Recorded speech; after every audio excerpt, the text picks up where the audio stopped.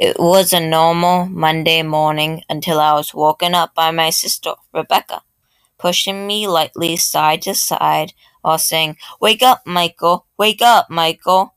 I woke up, rubbing my eyes, while my sister said, "Get ready, it's the first day of school."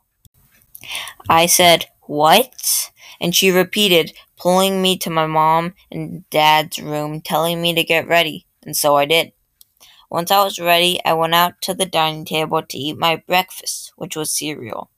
My brother William, who was getting ready for his first day of high school, asked if I was excited for my first day of school, and I was, but I was really tired.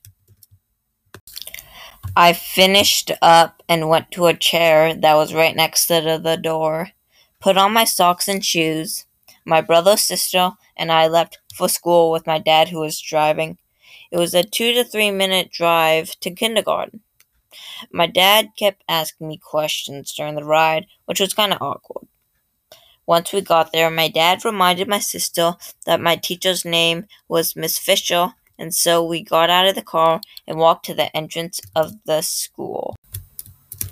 My sister dropped me off at a cone where there were a bunch of kids standing behind, and a teacher too.